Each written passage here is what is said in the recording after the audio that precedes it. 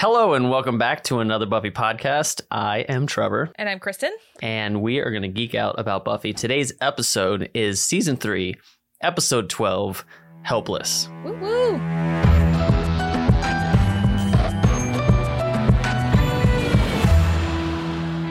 And it is heartbreaking. Yeah, I mean, it ends on an up note.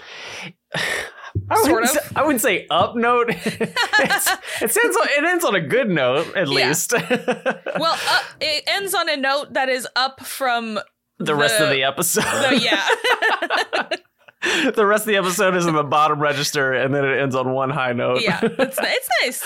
Also, this episode has some cringy angel stuff, but for those who don't remember, this is the episode where Buffy is weak out of nowhere. She doesn't know why. It's revealed that to us that Giles is the one responsible, and then to Buffy that Giles is responsible, and she is in the fight of her life. This episode is actually pretty scary. Like, it's a pretty terrifying episode, like more so than a lot of episodes, because Buffy is a horror show, obviously.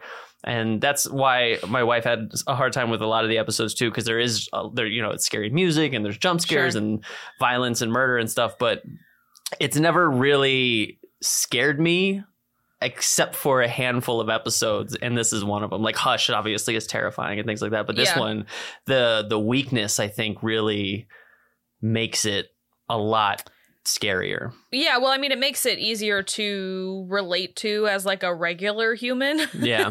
Being like, yeah, well, that's exactly what would happen to me. Yeah. I'm trying to think, because I don't get truly scared. Oh, it's the when I was watching this with our friend Will, not my husband Will. There's too many Wills. The one that he was the most scared of was actually in season 1, the Dirk Kinderstadt or whatever. Or is that 2? It's when Buffy gets the flu. Oh, yeah. That's in season 2. That's the one that scares him the most. Yeah, and I don't know. I mean, like, the gentlemen are creepy. None of it. It's the existential stuff that scares me about Buffy the most. For sure. And I think that's also why this is one of the scariest episodes to me, because it isn't really like the vampire is obviously scary, but that's not the scariest part of this episode. Oh, no, not at all. Yeah. It's the emotional stuff that's the scariest part of this episode. The trauma, the betrayal. Yeah. Something that I thought about, too, in this episode was that when Buffy is running, I literally forgot what I was going to say, and then I was saying that slowly so that I could remember what it was, and I caught it. Little behind the scenes of my brain. Good job. When Buffy, near the end of the episode, when Buffy is running from the psychotic vampire and she's terrified and she's like punching him and running and screaming, I realized that it feels scarier with her than it does with Willow and Xander, because she is the savior. So like when you're the one who saves people and you can't do it, it's not like Willow and Xander always have in the back of their head like, Buffy will save me, but she doesn't have someone to come save her. So it's just like literally running for your life. And it's so much. I was like, what's different between this and all of her friends running for their life? Yeah. And I was just thinking about, I was like, oh, right. She's the one that she should be calling, and she can't do it. Well, and it's like at no point, even after there like have been deaths, like at no point am I actually ever worried for Willow and Xander. Right. You know what I mean? And so I definitely agree with that. And it's one of the reasons why I don't remember the name of the episode, but it's really late season 5. There is an episode where Buffy gives up.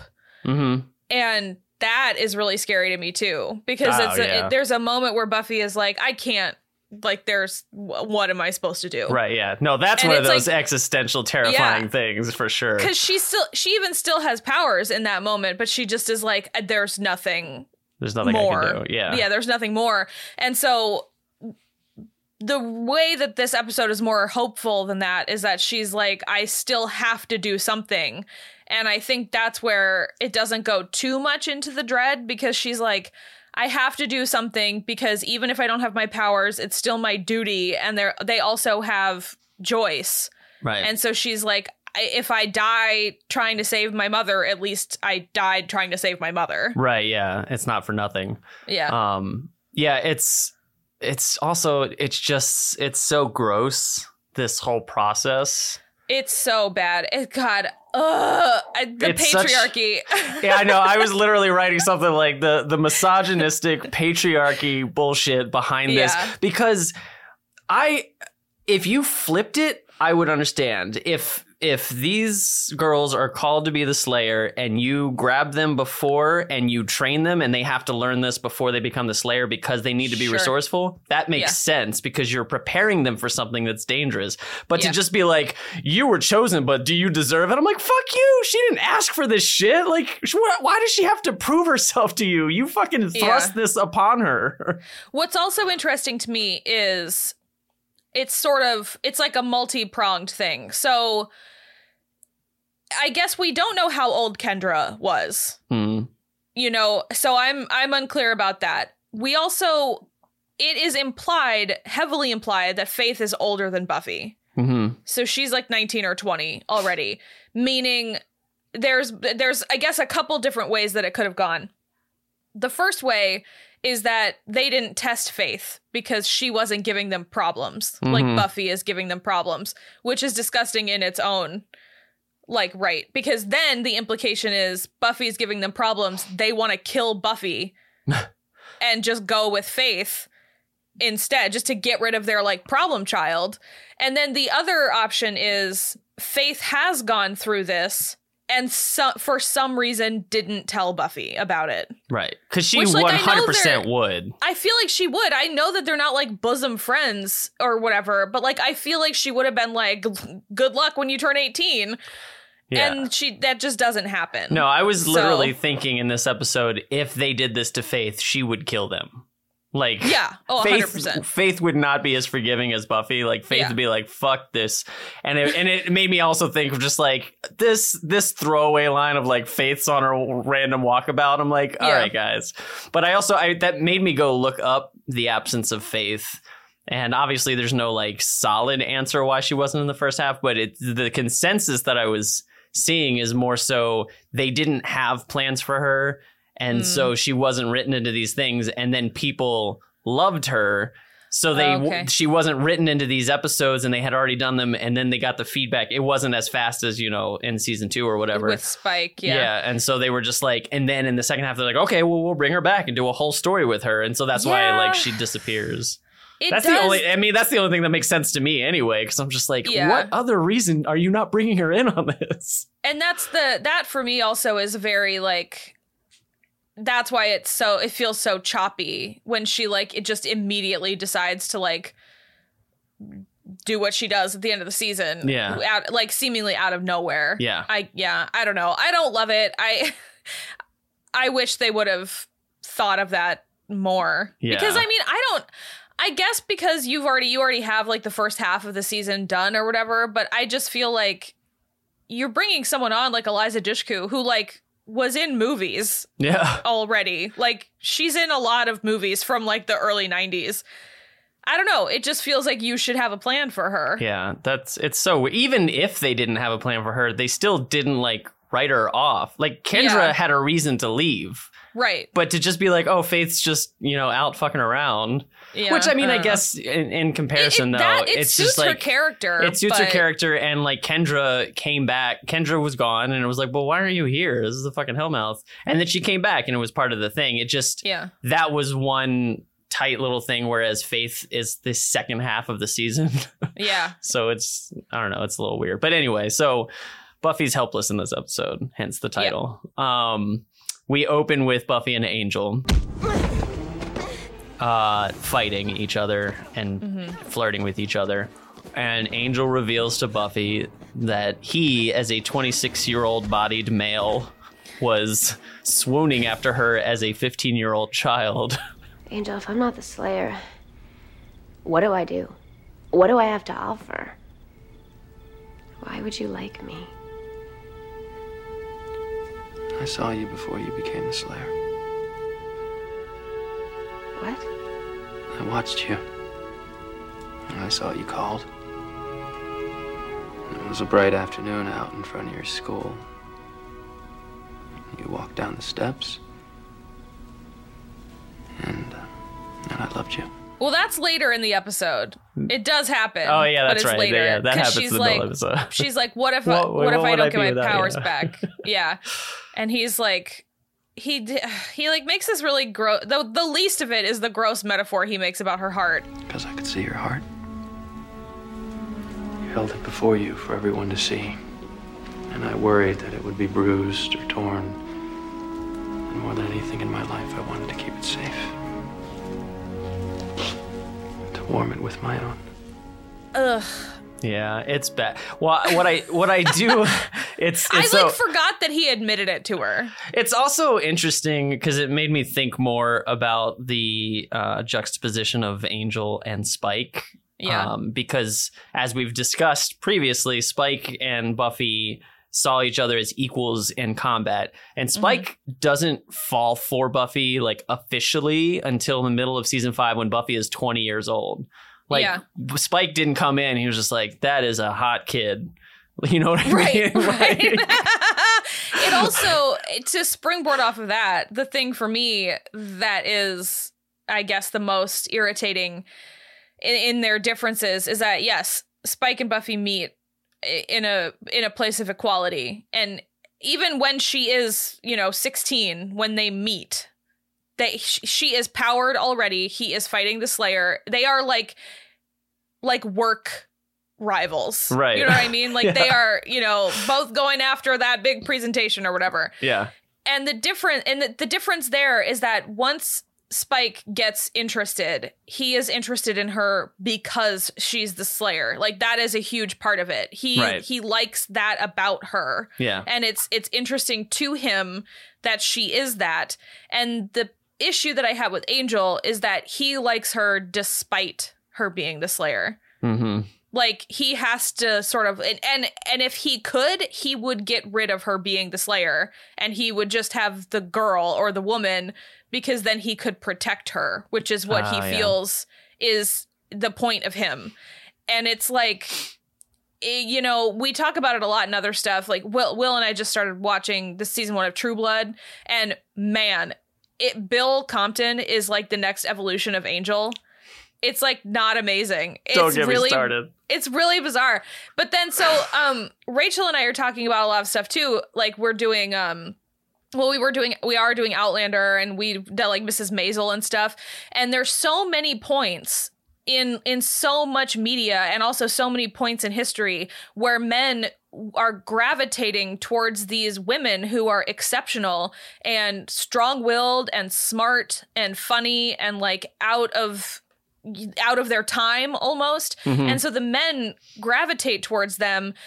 And then once they have them and have like acquired these women, they're like, why are you so opinionated and loud and funny? And like, this is ridiculous. And it's like, you want the thing until you have the thing. And then once you have the thing, you're like, well, but now you need to become proper. Right. Like proper for me. And like, it spills into this so much too, because Angel doesn't want Buffy. Mm-mm. He wants a little blonde thing because of Darla. Yep. In the first place. He wants a little blonde thing that he can protect and loom over. It's not, he doesn't want a partnership. And this, like, I can't stress enough how much this fucks up Buffy for the rest of the series. Yeah. Like, because she never fully understands that this wasn't a partnership. And so this is what she thinks partnerships look like. And so she lets a lot of men walk all over her in ways that she shouldn't. Yeah. Her relationships following this are all toxic. Bad. Yeah. Pretty bad. Yeah. And we also get another Hank situation in this episode, and that doesn't help either. Ooh, present. They're not. They're from your father. His quarterly projections are unraveling, and he can't afford to take off right now. He promises to make it up to you. It's all right there in the letter. If you want, I could ask somebody to cover for me at the gallery. I mean, if you want me to take you. No, that's not necessary. I was just thinking it might be nice to have a quiet birthday. every year, apparently, Hank takes Buffy to the Ice Capades, even though we've never heard of it before. Yeah, that's the most heartbreaking to me, honestly. And he stands her up, and Joyce is very nice and is like, I could get someone to watch the gallery. Do you want me to go? And she's like, nope, don't worry about it. And then she asks Giles to take her. Oh, my God. A lot of sophisticated people go. Yes, I think we should start with the grounding crystal again. It's usually something that families do together. And look very carefully for the tiny flaw at its core. If someone were free, they'd take their daughters or their student or their slayer. Yes, but Buffy, I think we should concentrate now. And look for the flaw at its center. The amount that I weep in this episode, not only... Horrible. Oh my God. So not like my dad, when my parents got divorced, obviously just like canceled all the time. That's just something that a lot of dads do. And so I don't get it. I super identified with this when I was a kid, because I was just like, I feel you, Buffy. And then when she asks Giles and he is so focused on betraying her. Well, okay, let's he's not focused. He is betraying her, but he's so focused on the crystals. He's basically like, in his defense, he's wrapped up in his head like, I shouldn't be doing this, and he's just like basically thinking so much about how horrible it is what he's doing to Buffy, and so he's not listening to her. But it's so heartbreaking that she's reaching out to Giles, seeing him as a father figure, and then him basically not returning the favor until the very end of the episode. And I don't know, it just breaks my heart. And then when she finds out about him betraying and going home and shoving the flowers into the trash, this episode wrecks me. It's really a lot. It's like, first of all, it's really upsetting in the main sense of the relationship between Buffy and Giles, but then it's also, we lose at least two council men. Yeah. I mean, and we don't like the council. No. But it's also one thing I noticed during this episode. This is a little bit off topic. These men from the council are not nearly worried enough. About? They're not scared. No. They're like in this abandoned house with this killer vampire who they have specifically chosen because he is ultra strong and also crazy, bug nuts crazy. And they're just like walking around the house just thinking that he is properly tied up. And it's like, could he not have gotten loose a little earlier so that he could have killed Quentin? Right. Because I hate Quentin Travers. He's horrible. He's the worst. He's like, what's her Umbridge? Professor, is it Umbridge in Harry Potter? He's not that bad. He's not as bad as her, but it's one of those things where you just like want something bad to happen to him. It's a vibe, yeah. Well, something bad does eventually happen to him, and it's actually pretty satisfying. Yeah, it's very satisfying. Wait till season 7. Yeah, the only thing when that happens, the only thing I ever got a little bit upset about was that I hoped that the woman who wrote her thesis about Spike was okay. In season 5, when the council comes to right to Sunnydale, and she's like meeting him, and she's like, I actually wrote my thesis about you. I want her to be fine. Yeah. In my head, she was out to lunch. Yeah, she was getting coffee and on her way into work. No, he's the worst. This whole scenario is just so archaic. Yeah. And also the very first time Buffy gets whipped into no powers is terrifying. It's very Band of Brothers when he's slowly forcing the stake toward her heart. It's hard to watch. Let me know if I'm not doing this right.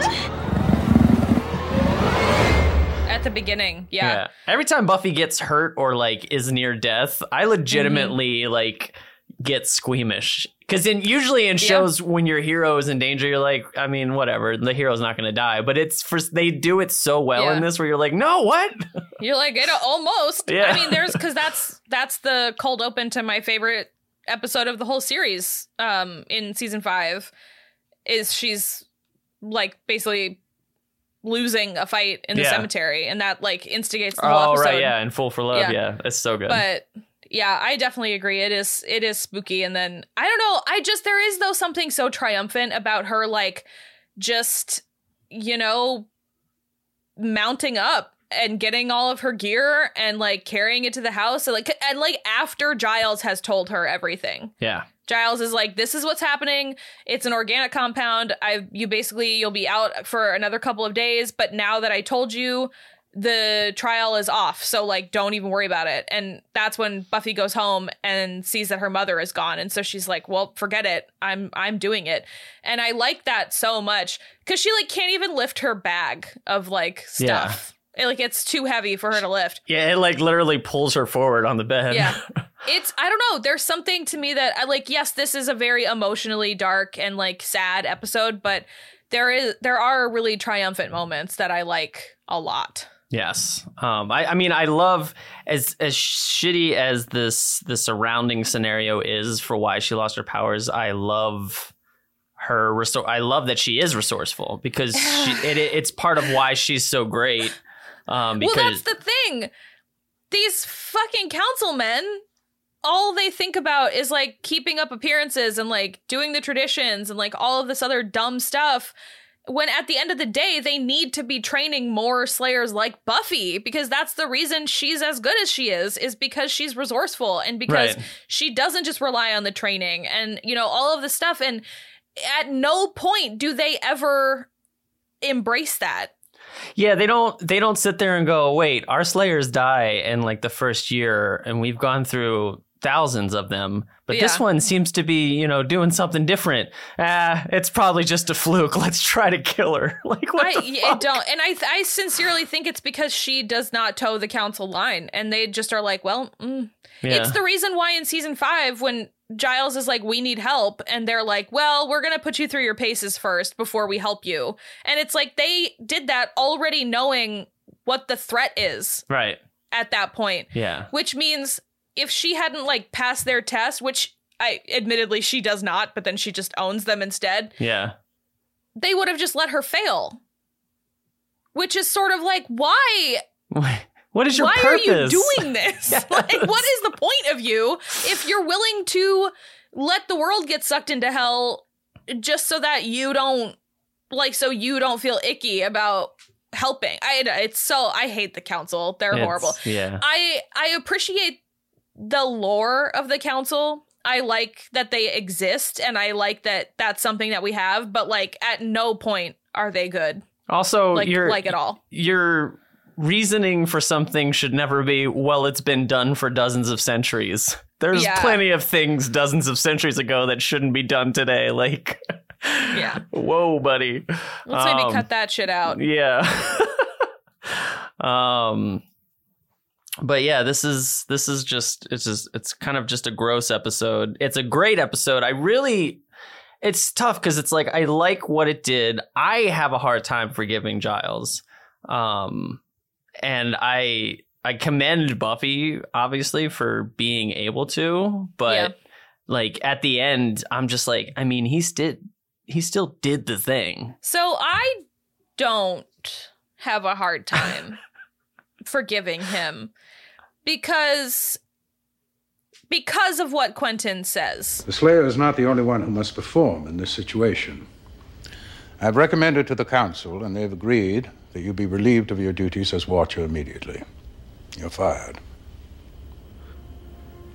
On what grounds? Your affection for your charge has rendered you incapable of clear and impartial judgment. You have a father's love for the child, and that is useless to the cause. It would be best if you had no further contact with the Slayer. I'm not going anywhere. No, well, I didn't expect you would adhere to that. However, if you interfere with the new Watcher or countermand his authority in any way, you will be dealt with. Are we clear? We're very clear. Congratulations again. Bite me. Yes. Well, colorful girl. Like, basically, that's all I need. Once you know that, and like, and adding on top of that, the fact that he failed the test on purpose. Right. To like to tell her. To get the betrayal out in the open and be like, look, I did it. I feel terrible. Like, this is what's happening. It's awful. I don't know how to be more sorry, kind of a thing. Yeah. I don't know. It's also, Giles is still at this point a very by the book guy. Yeah, true. This is his job. He's like, I have to do this. It's my job. I feel bad about it, but it's my job. Right. It's his whole life has been for this. Yeah. This is the whole thing. His whole family is in the council. And so I forgive him pretty easily. And we it does not really come up ever again after this. Like, they never talk about this test ever. That's another thing I wanted to talk about too. But I think my main issue is, like, if this was a thing that just happened to Slayers when they turn 18, like, oh, this is worked into the spell of creating a Slayer. Like, when you're 18, you lose your powers for 3 days, and we take advantage of that. It's still manipulative of the council to take advantage of that. Yeah, but that's a thing that I can... Which I can get behind. Like, I can get behind that, yeah. That's the kind of thing where I'm like, I could forgive Giles for that because it's him keeping a secret from her and then him being torn. But the fact that he, like, hypnotizes her and injects a needle into her arm, I'm like, that is fucked up. Like, I would even hate the council less. Yeah. If it were just baked into the Slayer spell. Yeah. Because then in that case, the current council is not doing that. That's like an ancient spell. It's been around for as long as there's been people. Right. So I would be less mad at them about that. And then also the in that case, the grossest part is that they're just taking advantage of this break in the in the powers or whatever. But it also then takes away the layer of they're doing this to Buffy in order to basically get her out of the way. True. If it's something that happens to every Slayer naturally, then it wouldn't just be about Buffy. And then in that case, there wouldn't be the need for secrecy. Giles would have explained that to her, and it would have, for all Slayers for eternity, have been a test of resourcefulness as opposed to just a test of, I don't know, I guess resourcefulness, but like it makes no sense to me. No. And like, how long have they been using Kralik? Oh, I think it's a different one every time. I think they use a different vampire every time because I assume the Slayer kills. Otherwise, they're just killing. Not always. I know. Or they're just running through. And it's also just such a cocky process too, because it's just like, oh well, if he kills the Slayer, we'll get another one. It's like, right, but you're treating like they still need to be trained and be like you've seen that you can't just throw them out. Buffy had a really hard time when she first became a Slayer, and then over the years becomes basically like a demigod. So it's just like you need that. You can't just like wipe through them every couple months. They need to get better. Yeah, I agree with that. But the council sees them as a tool that you can just like buy a new one. And I mean, technically yes, but it's like that's not the right way to be doing this. It's just the council's so backwards. Yeah. I don't like bad. them. I hate them. I agree with you, though. I think it's great because it does set up our hatred for the council and for the things that happen in the end of 5 and the beginning of 7. Like, it's all warranted based solely on this episode. I love Cordelia, by the way. Me too. Multiple times in this episode. Multiple times. But I love her being sarcastic and immediately empathetic when she realizes how hurt Buffy is. Oh God, is the world ending? I have to research a paper on Bosnia for tomorrow, but if the world's ending, I'm not gonna bother. You can't walk home alone, Buffy. It isn't safe. I don't know you. Did something take her memory? He's Giles. Giles. He hangs out here a lot. Cordelia, could you please drive me home? Of course. But if the world doesn't end, I'm gonna need a note.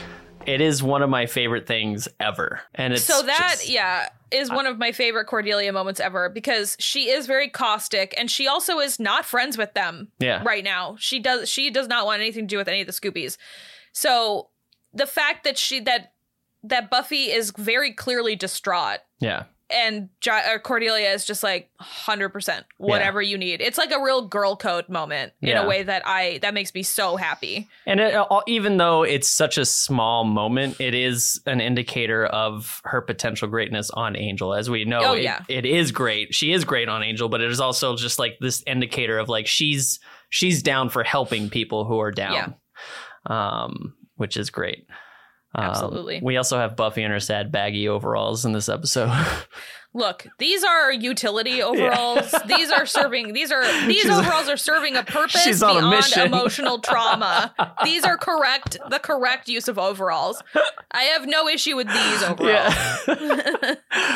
I want to point out something interesting in this. I don't know if you've ever noticed this, but I always notice it in all of like the epic moments that people post online of Buffy and like all her speeches and all of her big fights. She always has this same like 3-inch cut on her forehead. Yep. Like, I just want to know in their head, or they were just like, put the forehead cut on her. Like, was it just talked about behind? Because like literally every time there's a giant fight or there's a big speech, she's got this giant 3-inch scar on her forehead that never scars. Well, no, she doesn't really scar. Yeah. So the thing about it is probably that they tested a bunch of like effects makeup on her, and that was like the most attractive. Yeah, that's what makes the most sense. It's like, you know, you could do some chin, like a little chin stuff, but like cheek stuff is always pretty gross, and you can like break your cheekbone pretty easily. You can't do nose stuff to her because Sarah Michelle Gellar's nose is the whole thing. So it's like it has to be forehead, and so it's like it's very attractively she's very attractively gashed on the forehead every time.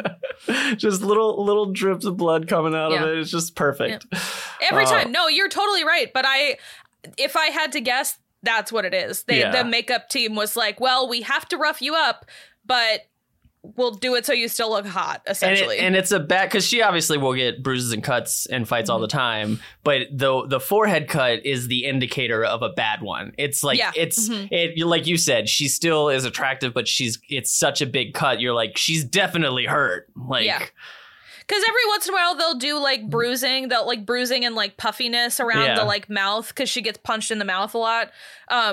But it's also like the season 7 episode, Bring On the Night. That's one where she's like beat to hell in that episode, like all over. But I do think she has the forehead. Yeah, she's got it in there.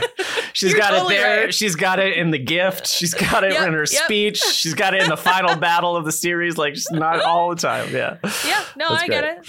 I just wanted to make sure I wasn't going crazy. No, I guarantee you that's the reason. So somebody on set, probably Joss Whedon, was like, okay, you have to beat her up, but make sure she still looks hot. I'll bet you $100 that's what it was. Oh my God, what an asshole. Yeah. Also, speaking of the early, what we spoke about earlier, them never bringing up Buffy and Giles ever talking about this again.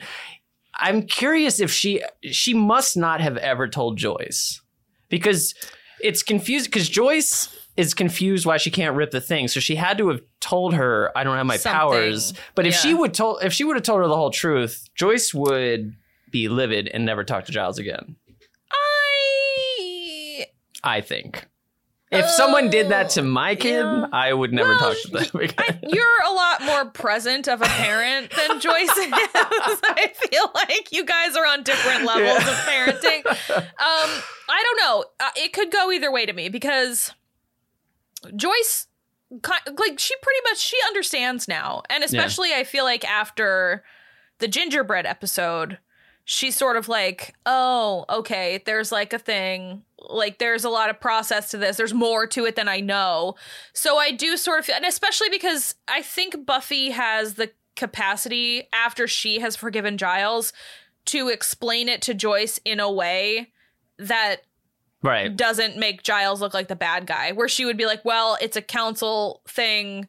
It was a test. Yeah, that's like, I think she could have easily left out, Giles drugged me. That's essentially what happened in my head. I was just like, she clearly went to the library right after the fight, and then once Giles basically acted like a father to her and healing her wound, she was just like, I can just tell my mom the vagueness. And her mom, after nearly burning her daughter at the stake, probably didn't press for too many answers. Yeah. Plus, Giles ends up at the house at the end, right? Oh, in the house, in the crazy guy's house. Yeah. He staked a vampire and saved her. So, and that was like in front of Joyce. Right. So at that point, Joyce has also seen Giles help Buffy. Right. So she knows he's a protector type. Yeah. In my opinion, Buffy just gave her the Cliff's Notes. Just spun it. Yeah. So it sounded good. Yeah.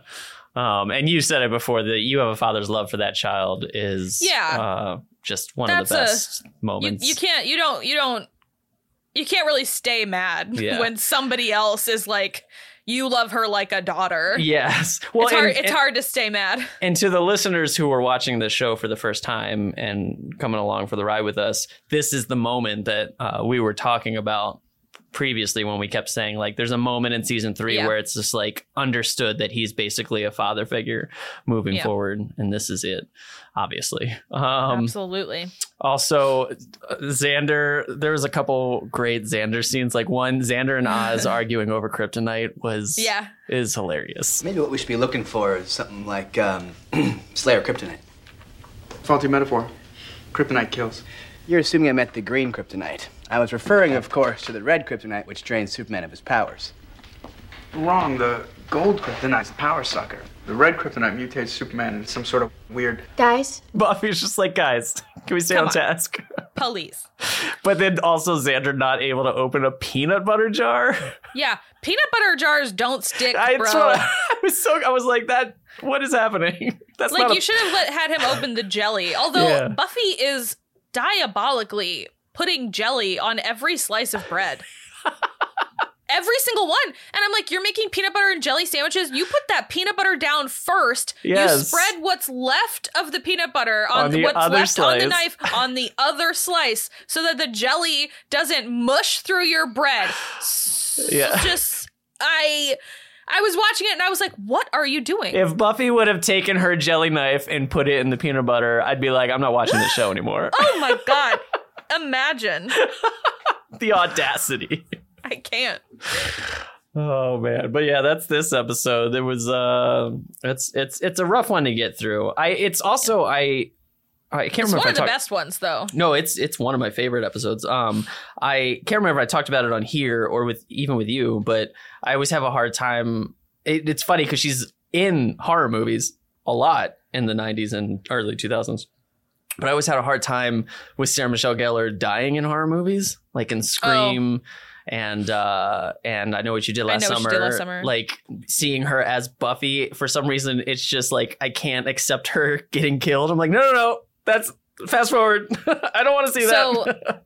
So this episode is like more of that, which is tough. Yeah, we just watched all the Scream movies so that we could go see Scream 5 in the theater, and it was so weird watching her because I don't really like I Know What You Did Last Summer, so I've only seen it like twice in my whole life. Yeah, but it was so weird watching Cece the sober sister get killed. I was like, hit him back. Yes. What are you doing? And it's so violent the way she gets killed in that movie. He stabs her so many times in the back. Yeah. Oh yeah, I think that was the first time where I was like, I can't handle this. I'm not good with it. I can watch horror movies, but for some reason, Buffy getting murdered in a horror movie is like, no. Yeah, no horror movies with Sarah Michelle Gellar. Although, I've never seen the American Grudge. Oh, yeah. That's the one she's in, right? The Grudge? That's the one, yeah. Yeah, I've never seen that one. I think I saw it, but I can't remember it. But yeah, that's this episode. Yep. It was fun. And then what's the next episode? The Zeppo. The Zeppo. Ugh, that's another great one. Surprisingly, right, we're gonna have a lot of nice things to say about Xander next week. Yeah, that's like one of our favorite Xander episodes. It's also it's one of the episodes where they get a piece of dirty British slang in the dialogue, which is, I'm pretty sure it's that one where he says something about, he talks about how he's cool or something. It's like he's got this and that, and he's getting no trim. It makes me laugh my ass off every time because it's like how they got Mule and Quim into the first Avengers movie. because standards people don't know what that means. Oh yeah. No one knows. Yeah. Like, they're all yeah. you have to be like really into British stuff to get that. They're all that's gibberish. That's fine. Yeah, whatever. Whatever. It's fine. But yeah, so we'll talk about the Zeppo in the next episode, which is exciting. Thank you everyone for listening. You can follow us on Twitter. I'm at Trevor Carley. And I'm with my other podcast at So I'm Watching, or my personal account, FiddleDD85. And as always, please rate, review, and subscribe, and we will see you next time. Bye.